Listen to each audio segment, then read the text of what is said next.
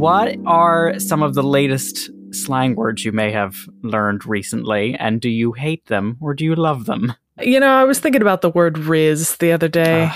I feel like I've never heard it used, but maybe that's just I'm not hip with the kids enough. You're not a teenager, not a teenage girl, unfortunately.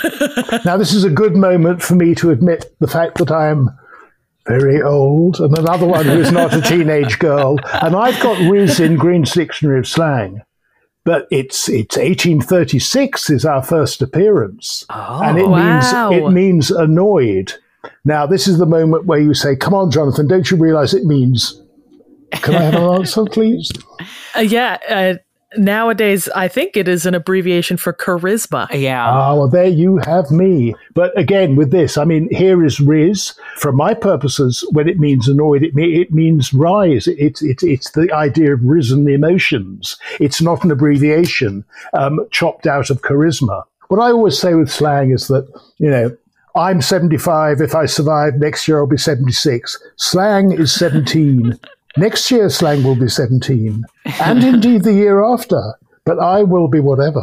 Indeed, one day I shall be gone. And I have to acknowledge that. I hope there is somebody somewhere who's saying, God, that man Green, he knows nothing. He knows nothing. Because that's how I started off my career in this. Welcome to Butter No Parsnips. Every week on Butter No Parsnips, your hosts Emily Moyers and Kyle Imperator take you on an adventure through the weird, wacky, wonderful, and sometimes even wicked world of one wayside word. Strange characters, delightful bits, and general joyousness abound. Join them as they test each other's etymological expertise.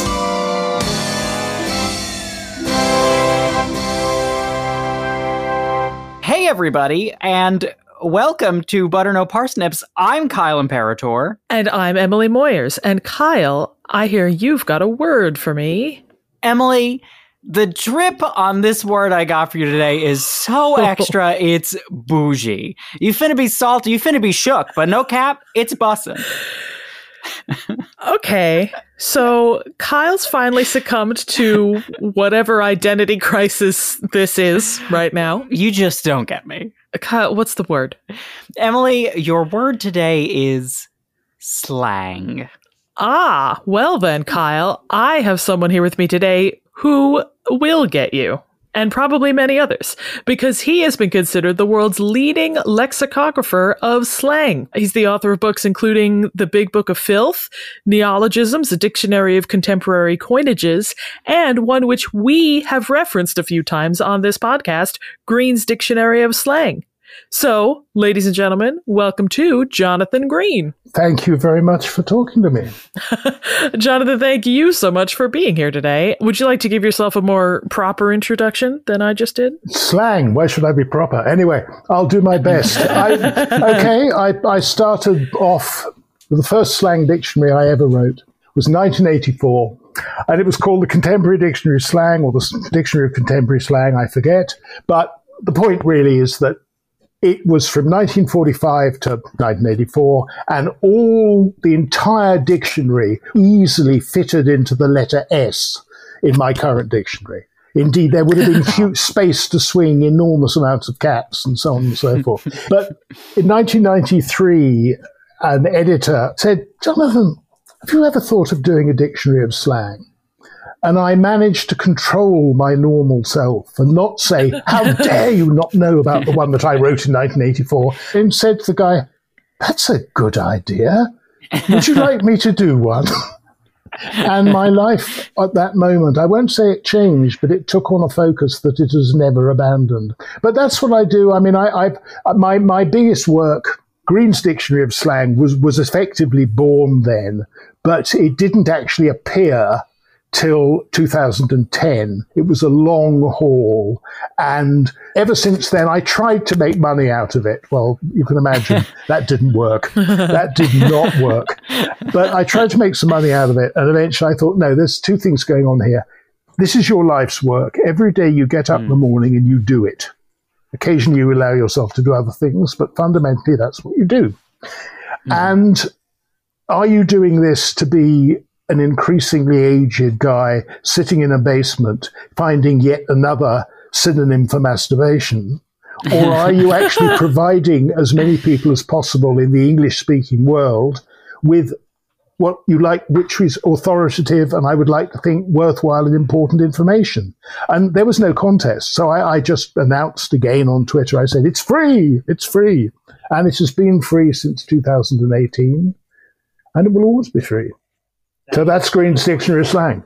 And it's a beautiful thing. Yeah, it really is a wonderful website. And I mean, a great dictionary. But the fact that it's online and searchable is incredible. You know, I look at the 2010 one, the hard copy one, which got, dare I say, very good reviews. But it was so obvious that there was so little you could do. I mean, if you want to know, and indeed I can, if we have the time, say, right, how many words was Shakespeare use? How many slang words did Shakespeare use that no one had ever used before? Right. Bingo, I can tell you that. Now, there's no way, I could tell you that going through the 6,200 pages of Green's Dictionary of Slang in three volumes. But this takes XX microseconds. And it is wonderful. But that's what there should be, and that's what everybody should have. The model of the book, obviously, is the Oxford English Dictionary, because it has these things called citations. And for those who don't know what citations are, it comes from the French citation, which means quotation, and it's a usage. It's an example of usage. And that's why when we were talking about Riz, I can say, we've got that in 1836 because I have found it. And if you go to Riz, adjective, you will find a list of different examples starting off that year. And to the best of my ability, one example every 10 years from every English-speaking country. And it gives me endless work to do. I'm sure it does. But I mean, you've seemingly covered endless work already. The size is incredible. Before we ask all of our nagging questions, Jonathan, I want to start simple here. Slang. What does that word mean? Where does it come from? For me, and I strictly say for me, it's a kind of mood music. There are some of my predecessors who feel that it's got to be X, Y, and Z. It's got to tick, and I've seen this, 21 boxes. Julie Coleman, who's a great historian, she's making her way through a huge it'll be 5 volumes of the history of slang dictionaries and cant dictionaries, criminal slang dictionaries. She says 4 boxes. Someone else says 60. I think Jonathon Leiter, who did the Historical Dictionary of American Slang, I think he said 15 or something like that. None of that works for me. Maybe I'm too lazy that I can't go tick, tick, tick, tick, tick. But for me, there is only one thing that matters, is that the concept, the underlying concept is that the word or the phrase should be seditious. It should take the piss, take the Mickey Bliss, as they say in English rhyming slang. It should tease, it should undermine. Sometimes it can be really hardcore, politically critical. Most of the time it would be more likely to be witty or humorous or teasing or coarse or whatever. But it's got, to me, it ought to have this seditious feel. Rightly or wrongly, I think we're hardwired as people. Whatever it is, if there's a standard, we come up with an alternative, with a counter. Sure. I mean, I was part, because of what they used to call the counterculture of the 60s, and I call slang a counter language because I think that's what it is. Now, where does it come from? This has probably got almost as many theories as there are words and phrases in my dictionary. But it would appear there is a Russian-born but American academic working etymologist. He's actually known formally, I believe, as the Oxford etymologist for the Oxford English Dictionary, Anatoly Lieberman, a very, very clever man. And to paraphrase his extensive theory is that it all comes back from slang being a field length in northeastern England in about 1200 or so on. And then the length becomes a distance that a peddler will walk. And then it becomes in a day, I guess. And so that's a slang. You walk a slang. Then after that, it becomes the peddler's language. And then it becomes, because peddlers tended to double in brass, but in this case double in criminality, would be criminal language. And then it would be counter language, and then it would be slang. So that's Anatoly's theory. I've mangled it, and I apologize if ever he hears this. But it's the one that I think is state of the art at the moment. Because there have been other ones like, it means it's the S from secret and the lang from language. Oh, well, sure. It's appealing, but it ain't. Yeah. And so on and so forth, and so on and so forth. Really interesting to think of it in physical terms before coming to mean what it means today with language. And I love the term counter language. That's such a great way to describe I must accept slang. that I didn't coin it. I thought I coined it. It just seemed logical to me, and it works. It has good mouthfeel or whatever. It does have good mouthfeel, But I think somebody, coincidentally, dare I suggest, also came up with it. Absolutely. I mean, Sure. And one of the fun things about slang is that by its very nature, it is counter the language of authors and academics. So, Sorry. yeah, Sorry. I'm sorry. Have I? Is there a quibble? Yeah. No, I was just going to suggest that yes and no, but please, it's... I mean, I'm just going to say, my question is, where do you look for slang? What resources do you use to discover slang? Yeah, I feel like it can't be easy because slang so often happens in speech rather than in writing. Absolutely. But I mean, I think because I'm using the citations, because I'm creating a dictionary, which is what they call on historical principles, which is not historical, i.e. old slang, but the history of each word and sense as they develop. I have a timeline for this called the sources of slang, and the categories that I broke it down in to make a legend: playwright, poet, novelist, journalist, crime writer, fictional character, lexicographer, song lyricist, cartoonist, scriptwriter, academic. Those are huge, huge blocks of nuance that I'm not mentioning. I mean, here we are looking at the reasonably recent stuff. So Martin Amis did 400. I have 421 from him. Jack Kerouac, 607. Paul Beatty, who won the Booker Prize a few years ago, 465.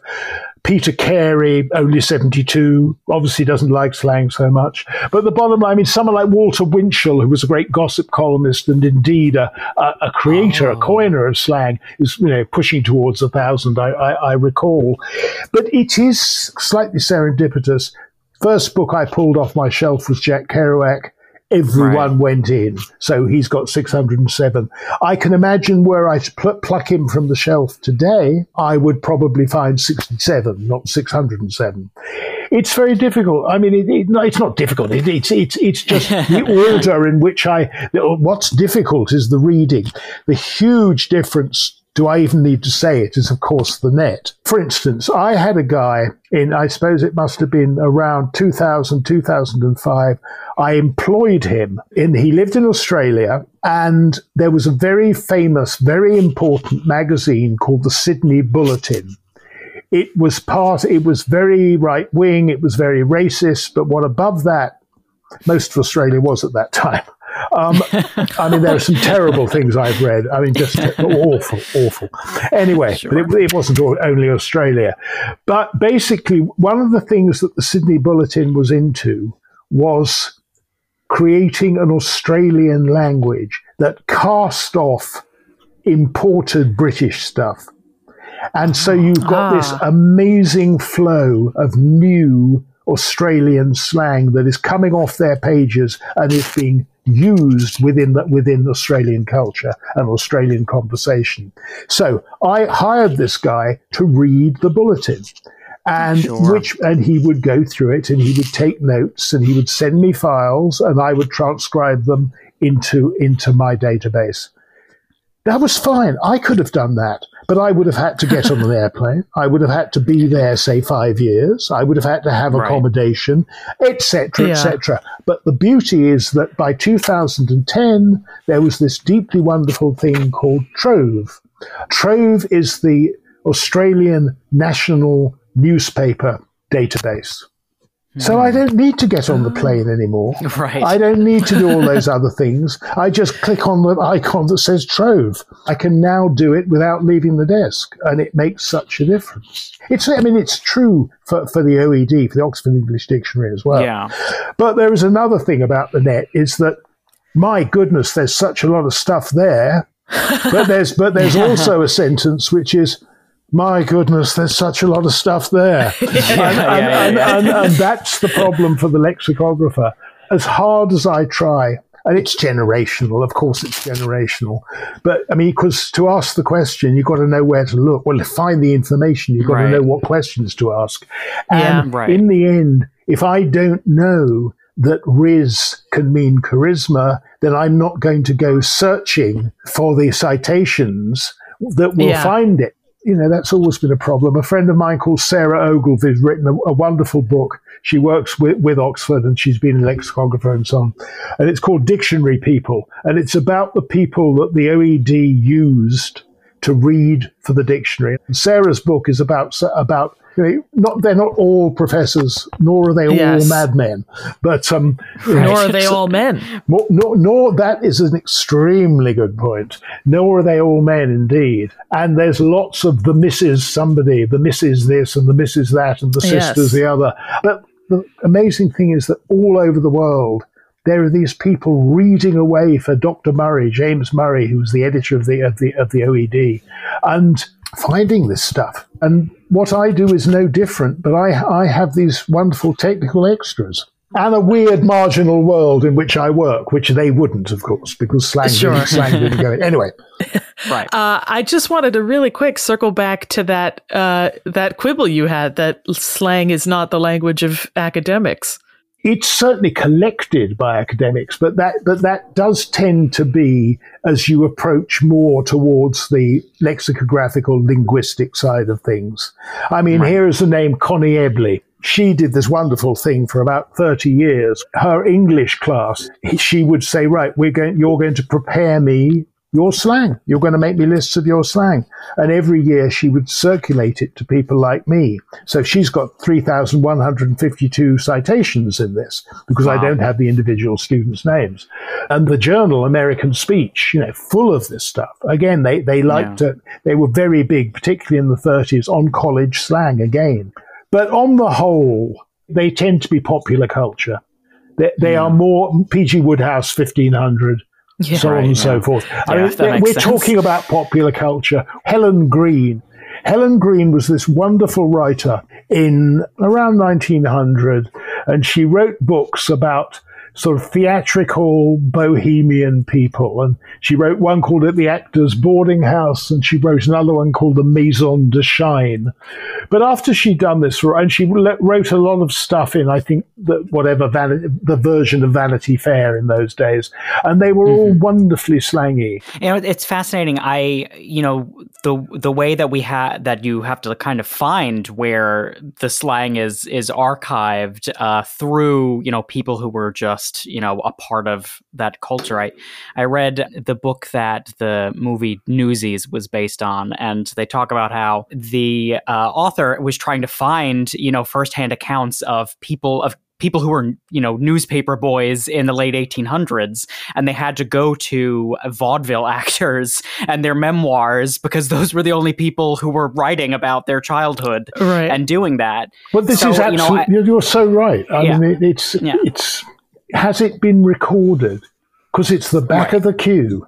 It was the back of the queue when printing was invented, and it's kind of been the back of the queue till like I would suggest the mid 20th century. Although obviously the amount that's available gets bigger and bigger and bigger. People find it useful, particularly for crime. It gives you authenticity and stuff. Sure. But you're so right, and it's those kind of things. And I've read a lot of vaudeville, or in UK music hall related newspapers again, and there'll be interviews with the stars, and they will throw in a bit of stage stuff and whatever it might be.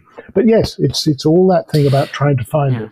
Yeah. What do you think brought it to the front of the queue? What do you think makes archiving slang important or useful? It's a dirty job. Someone's got to do it. I think it's enormously useful because whatever the negative viewpoint is that slang, in every sense of the word, is bad language.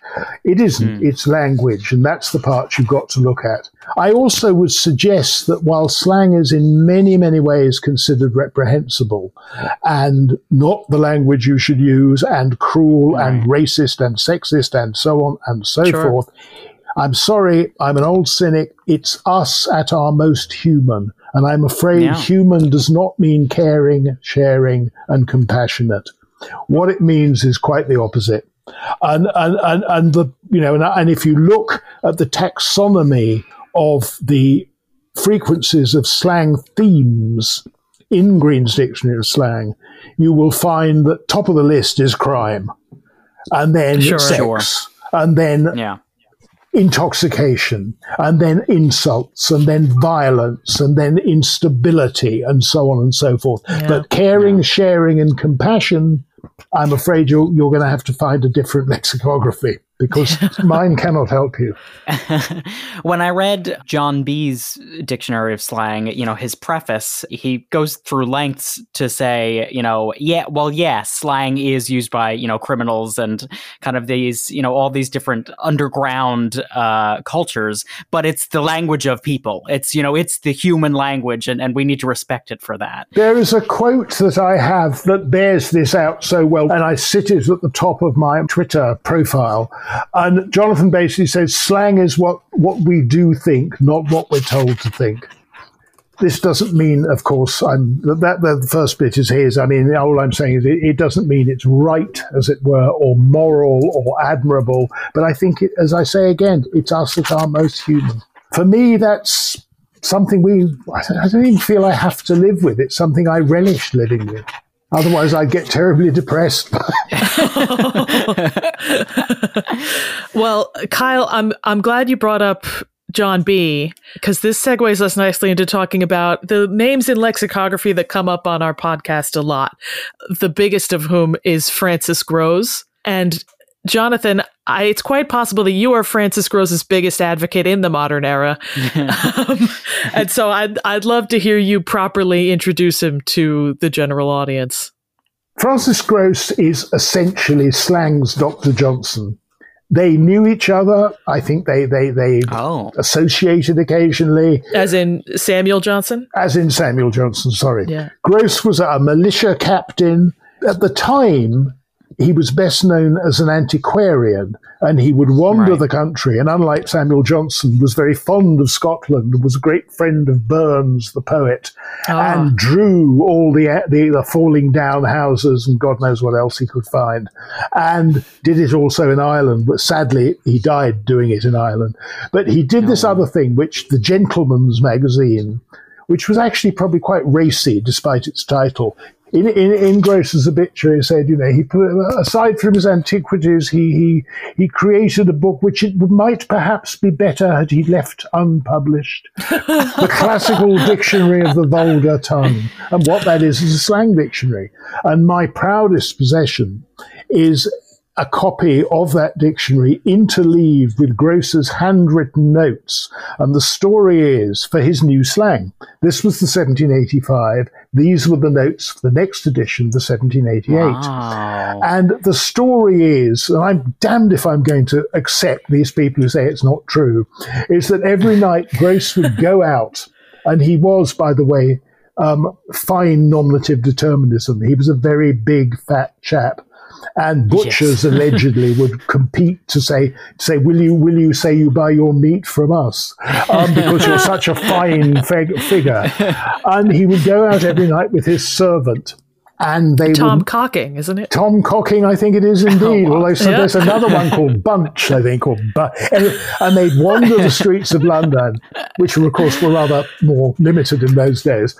And they would no doubt go to the taverns and perhaps the brothels, the South Bank, and wherever they could go, I'd imagine. And the theory being that Gross would either jot these things down or remember them, and when he came back, he would write them down on these sheets of paper.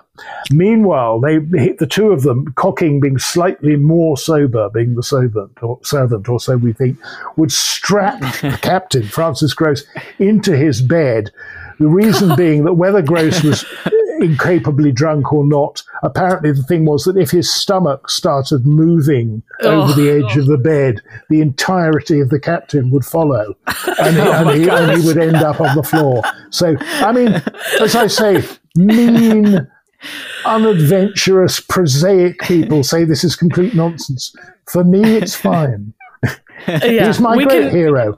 We can choose to believe. I wish to. Yeah. I wish to. The thing about Grose, though, is that story is part of it, is that you can imagine slang dictionary writers, the first of whom is writing a tiny glossary in 1532. The next one is 1550-something. The next one is 1560-something. There aren't that many of us, and we are not very three-dimensional. I mean, yeah, you could write about me because, for instance, you're talking to me. But nobody sat down with Thomas Harmon, who was a magistrate in London in 1566. And the story is that these beggars would come to his back door and he would say, okay, beggar, you want some food? Fine, give me 10 slang words. So, wow. and again, very apocryphal. Yeah. But Grose is the first, hang on, let me think if I'm right. I think I'm right. I'm almost positive. He's the first slang lexicographer of whom we have a face. We don't have any pictures. And once he's gone, there's Pierce Egan, who was a big sporting journalist and actually revised Grose. We have his face. John Camden Houghton, who comes in 1859, we don't have his face. And so it goes. I mean, we just don't have that kind of three-dimensional knowledge, and it breaks my heart. Not quite, but it does. So Grose is someone you hang on to, you cuddle. Sure, you hug, that big think, friendly man. I mean, yes, exactly. The mascot of slang. I mean, I really recommend to anybody they should look up a picture because he's a great delight. He's got such a happy. He is the classic, jolly fat man. Yeah, and you get the feeling he probably was, as well. Yeah. Yeah. And so many people were writing about him, even his contemporaries. They were writing about him and him personally. Yeah. Yes, I mean, I would suggest possibly more in the context of the antiquarianism and of the wandering around Scotland and Ireland and so on. Because I went to look at his papers in the Antiquarian Society or the whatever it's called in London. A friend of mine took me, and absolutely no mention of slang at all. And so he's got this whole world. And it was just, why he chose to do the dictionary, I do not know the answer. And all the jolly tales and the leather straps and the drunkenness and the whatever else, it still doesn't tell us why, Francis, did you decide to do this dictionary? Not just once, but 3 different editions. And it's, one of the most important slang dictionaries ever put together for, in contemporary terms. One could almost believe he was just dared to do it and it took on a life of its own. Well, perhaps he was drinking with Samuel Johnson and Johnson said, I've done my dictionary. Bet you couldn't do a dictionary. Go on there, fucking dictionary. Anyway, I don't know. Yeah. Well, one writer who did write about his work in slang lexicography was John B., a.k.a. John Badcock. We've brought him up on the podcast before and how he thought Grose was not the most accurate documenter of slang. And I'll admit I had sort of written him off after that, but I'm curious to hear your thoughts on the matter. Badcock/B was the great plagiarist of the party. I mean, I mentioned very briefly Pierce Egan. Pierce Egan is probably most famous now for coining the immortal duo come up in many guises, Tom and Jerry. Corinthian Tom and Jerry and his country cousin Jerry Hawthorne.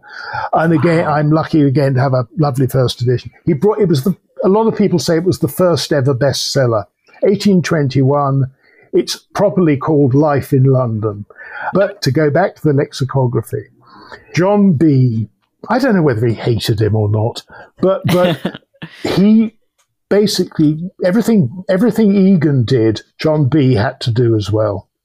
And it is generally felt that he didn't do it as well.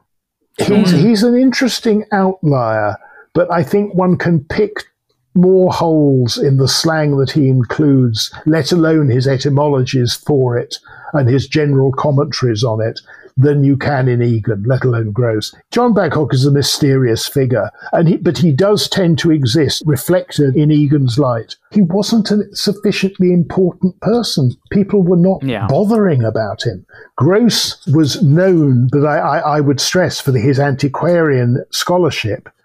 Egan was known for his sporting journalism and this enormous bestseller. But B was sort of puttering along, backstage. Nobody quite focused on him.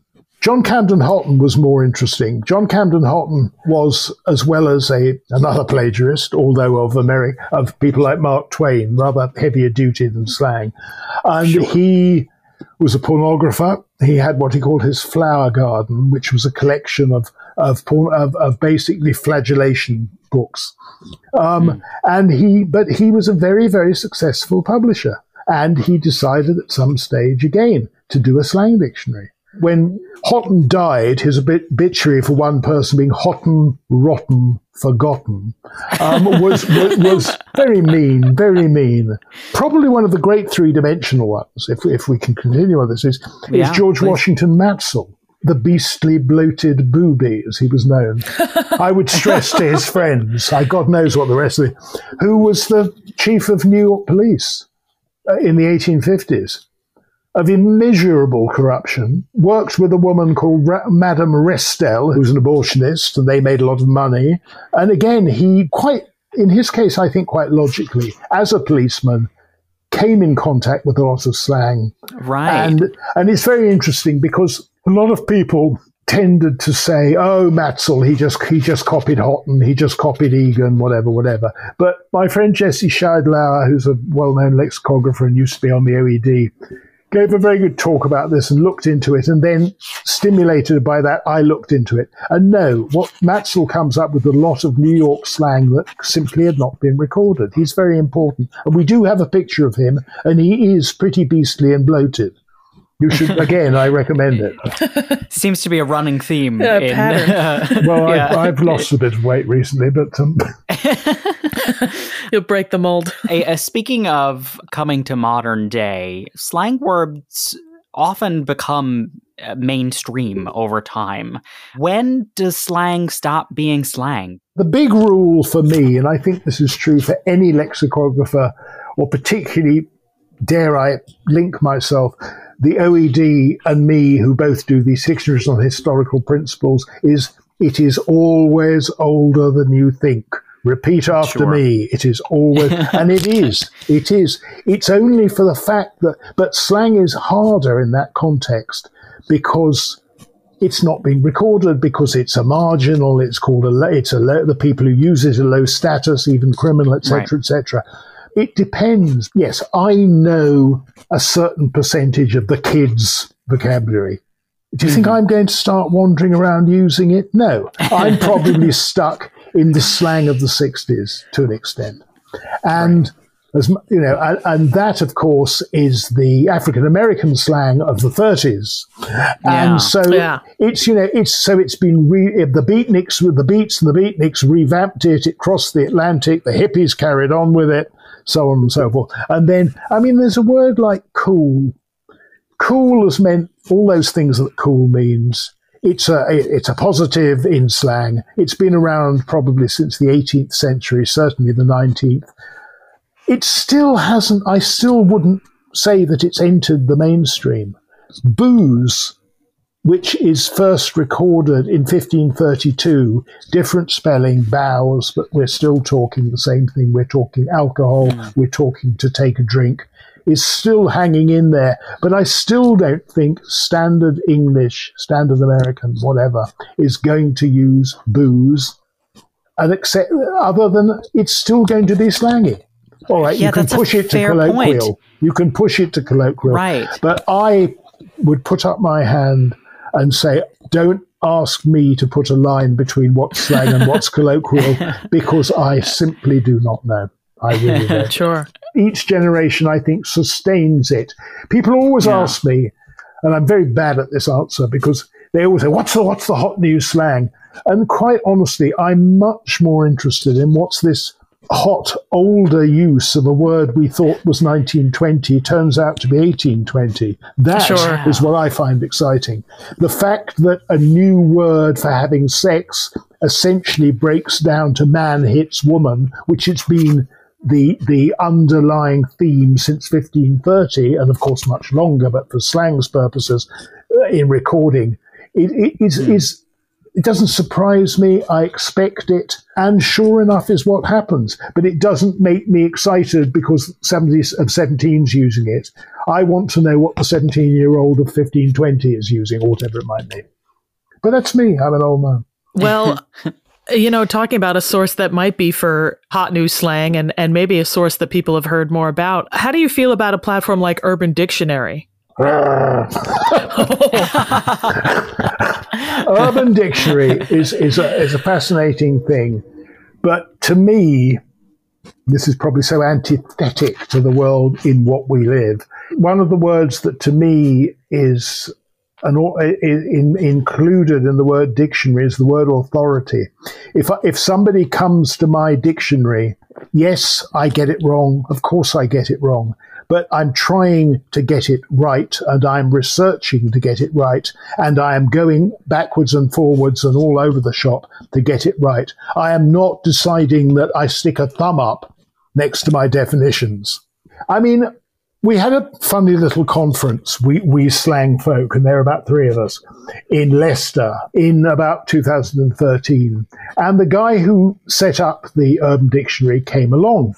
And we all chatted away, and I don't want to put words into his mouth, but if I recall correctly, he said, "Well, look, it's not really urban, and it's not really a dictionary. So where do you go from there?" It's lying to you from the title. I think it's very useful, and if you were to do a search in Green's Dictionary of Slang for how many hits Urban Dictionary has, you'd find plenty. Because of course, they do get this stuff. But I think my argument with them is that it lacks authority. A dictionary should tell you things you can trust, and I don't really feel you can trust Urban Dictionary. Yeah, I think that's a fair point. Yeah, it is a super fair point.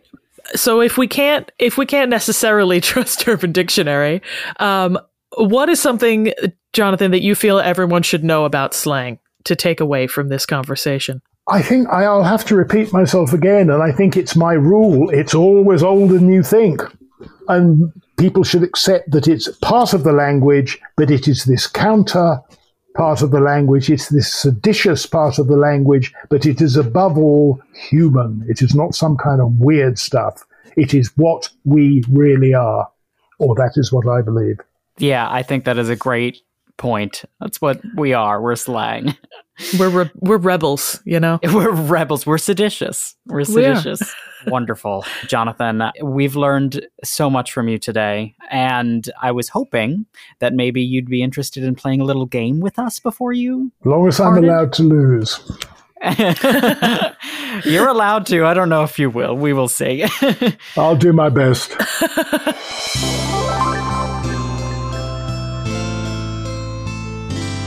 So the game I have for you two today is called It's a Living. Intro the Flintstones theme music. Yeah, the Flintstone. Yeah, it's a living. So there are 2 professions which come up again and again in the dictionary of the vulgar tongue, and one of which is the world's oldest profession, prostitution, and the other is thievery. So in this game, I'm going to give you 3 terms, and your job is to guess which of these terms is referring to neither a thief nor a prostitute. Makes sense? I see. Got you. I like it. I may not know it, but I do like it. That's fine. Then maybe you and Emily will be on equal footing here then. So which is not a thief and not a whore. Okay. And not a whore, yes. That's what, what Gross would have said. Yeah. Yes. It is. Okay. So here's your first group of 3. Your options are Gandy Dancer, Rum Dubber, and public ledger.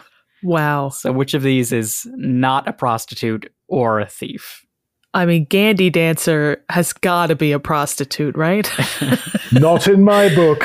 No? No, I would. That's the weird one. That's the odd one out? That's the outlier. Gandhi dancer means somebody, he's a track worker, and I think it is he. Track worker, it's an American slang word. I'd almost put it as jargon myself, whereas the public ledger is gross, would after that, I'm almost certain, has some terrible pun about anyone named scribe in her, etc. Some awful line like that. He does like to put little jokes in there. Yeah, Francis Gross does. He says because like that paper, she's open to all parties. Oh my gosh, he's even worse. I mean, you just sit. I mean, he was probably drunk. Yeah. And rum dubber is a thief. I mean, is I'm just looking it up. I'm cheating. Oh. I'm cheating. This is not fair. Life is not fair. And slang. I'm sorry. Well, dub, all right, I'll give you the background. Dub is a lock. And it means a pick lock. Somebody who breaks into locks. Rum simply means good. There's two big words in slang. There's rum, well, of this 18th century, there's rum and there's queer. And rum is everything good and queer is everything bad. And there's an awful lot, and you could there's probably a queer dubber somewhere, and that will be a bad locksmith. I mean, but this is an expert pick lock. Do you think you know what a Gandhi is in the Gandhi dancer? If you had to take a guess. Well, the interesting thing is that in slang, it's just a petty crook or a tramp. So now we're in trouble because we've got two thieves and one prostitute and no odd one. Because this is what happens, you see. Basically, the original, it's people working for the Gandhi Manufacturing Company, who were the makers of railroad repair equipment. And when they were out of work, they would tramp around and they slid into... They were casual workers, but they also slid into a bit of tramping and a bit of criminality and so on. Sure. So, they were picaroons. There you go. Okay, next question, guys. I'm ready. Your options are Snatch Cly, Harridan, and Knocker Upper. Which one is not a prostitute or a thief? Knocker Upper is you're trying to trick me. I think Knocker Upper is more innocent than it sounds. I'll put a +1 to that. Yeah. You guys are correct. The Knocker Upper is not.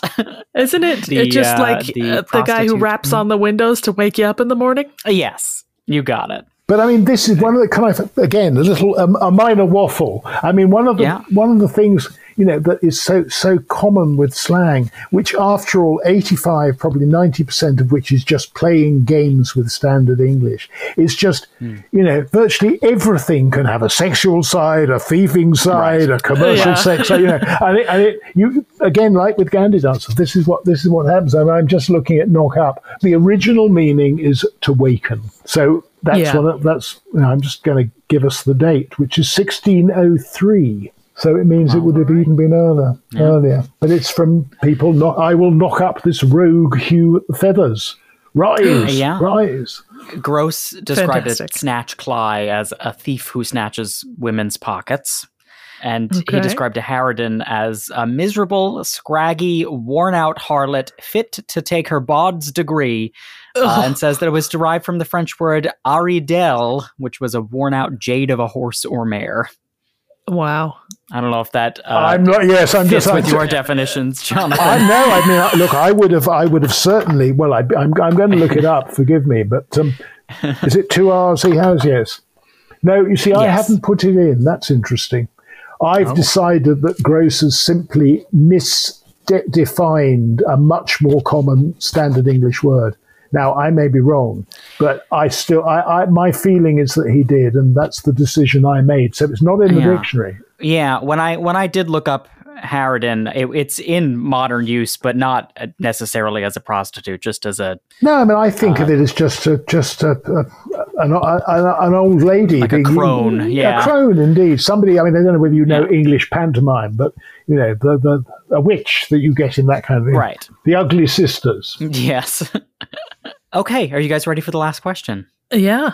Your options are Receiver General, Night Soil Collector, and Snudge. Wow. I mean, I cannot wait for you to tell me what snudge means. Well, it's certainly not a prostitute.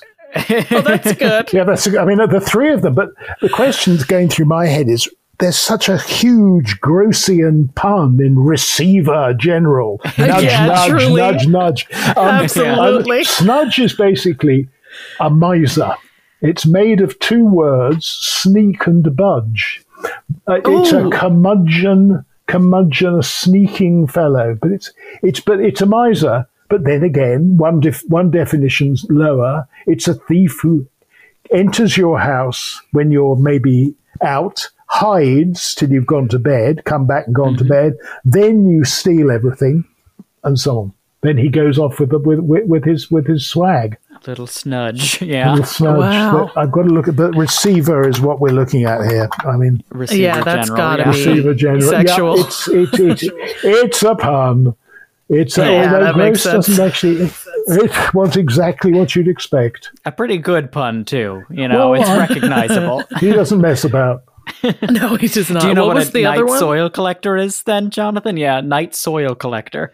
I mean, unless it's, I mean, I only know it as what used to be called a gold finder or Tom Turdsman. And this was the people who emptied the privies. Oh. And night soil is not slang, surely. I mean, it's a very straight, unless I've got it in here, but I'd be surprised, but who knows? No, I mean, you're completely correct. It was someone who was responsible for emptying and transporting human waste from chamber pots and privies in urban areas before modern sewage systems. I mean, I'll be honest, Kyle, Tom Turdsman is way better than the one you had. I mean, yes, you're correct. I think I've been called a Tom Turdsman every now and then. A certain resonance. You can see why I enjoy this, can't you? It's fantastic. I mean, it's eminently enjoyable. Every entry in Gross's dictionary is hilarious. Well, congratulations, both of you, everyone, really. I think we've all won today, truly. And we've learned so much. Thank you so much, Jonathan, for coming on the show to talk about all of this slang history with us. Before we wrap up, is there anything that you'd like to plug here on the podcast? Where can people find you? Probably these days in some kind of doctor's waiting room, but it's Green's Dictionary of Slang. I mean, it's got an HTTP in front of it, I think, but if you look it up, Green's Dictionary of Slang you will find, and the timelines of slang you will also find. And I do have a presence on Substack where I write occasionally, again, about surprise, surprise slang. But that's it. That's it. I get up and, I do this job. I shall do it forever. I've been doing it, I sometimes think, forever. I'm so grateful for this. It's been a real delight. I love talking about my beloved slang, and thank you for allowing me to do so. Thank you. We love hearing about it. Absolutely. And the dictionary, for everyone listening, is well worth the time. So take a look. Thank you again, Jonathan. This was absolutely fantastic to have you on. And thank you to our listeners, and remember that you can find Butter No Parsnips on social media, on Facebook and on Instagram at Butter No Parsnips Podcast, and on TikTok at Butter No Parsnips. And if you liked today's episode, consider giving us a 5-star rating or review wherever you heard us. And if you really liked today's episode, consider donating to our Patreon at patreon.com/butternoparsnips. Donating $5 or more earns you a shout out either on social media or here on the podcast. Thanks so much to all of you. You help us make what we make. And with that, I've been Kyle Imperator. And I've been Emily Moyers. And you've been... Me, Jonathan Green. And this has been Butter No Parsnips.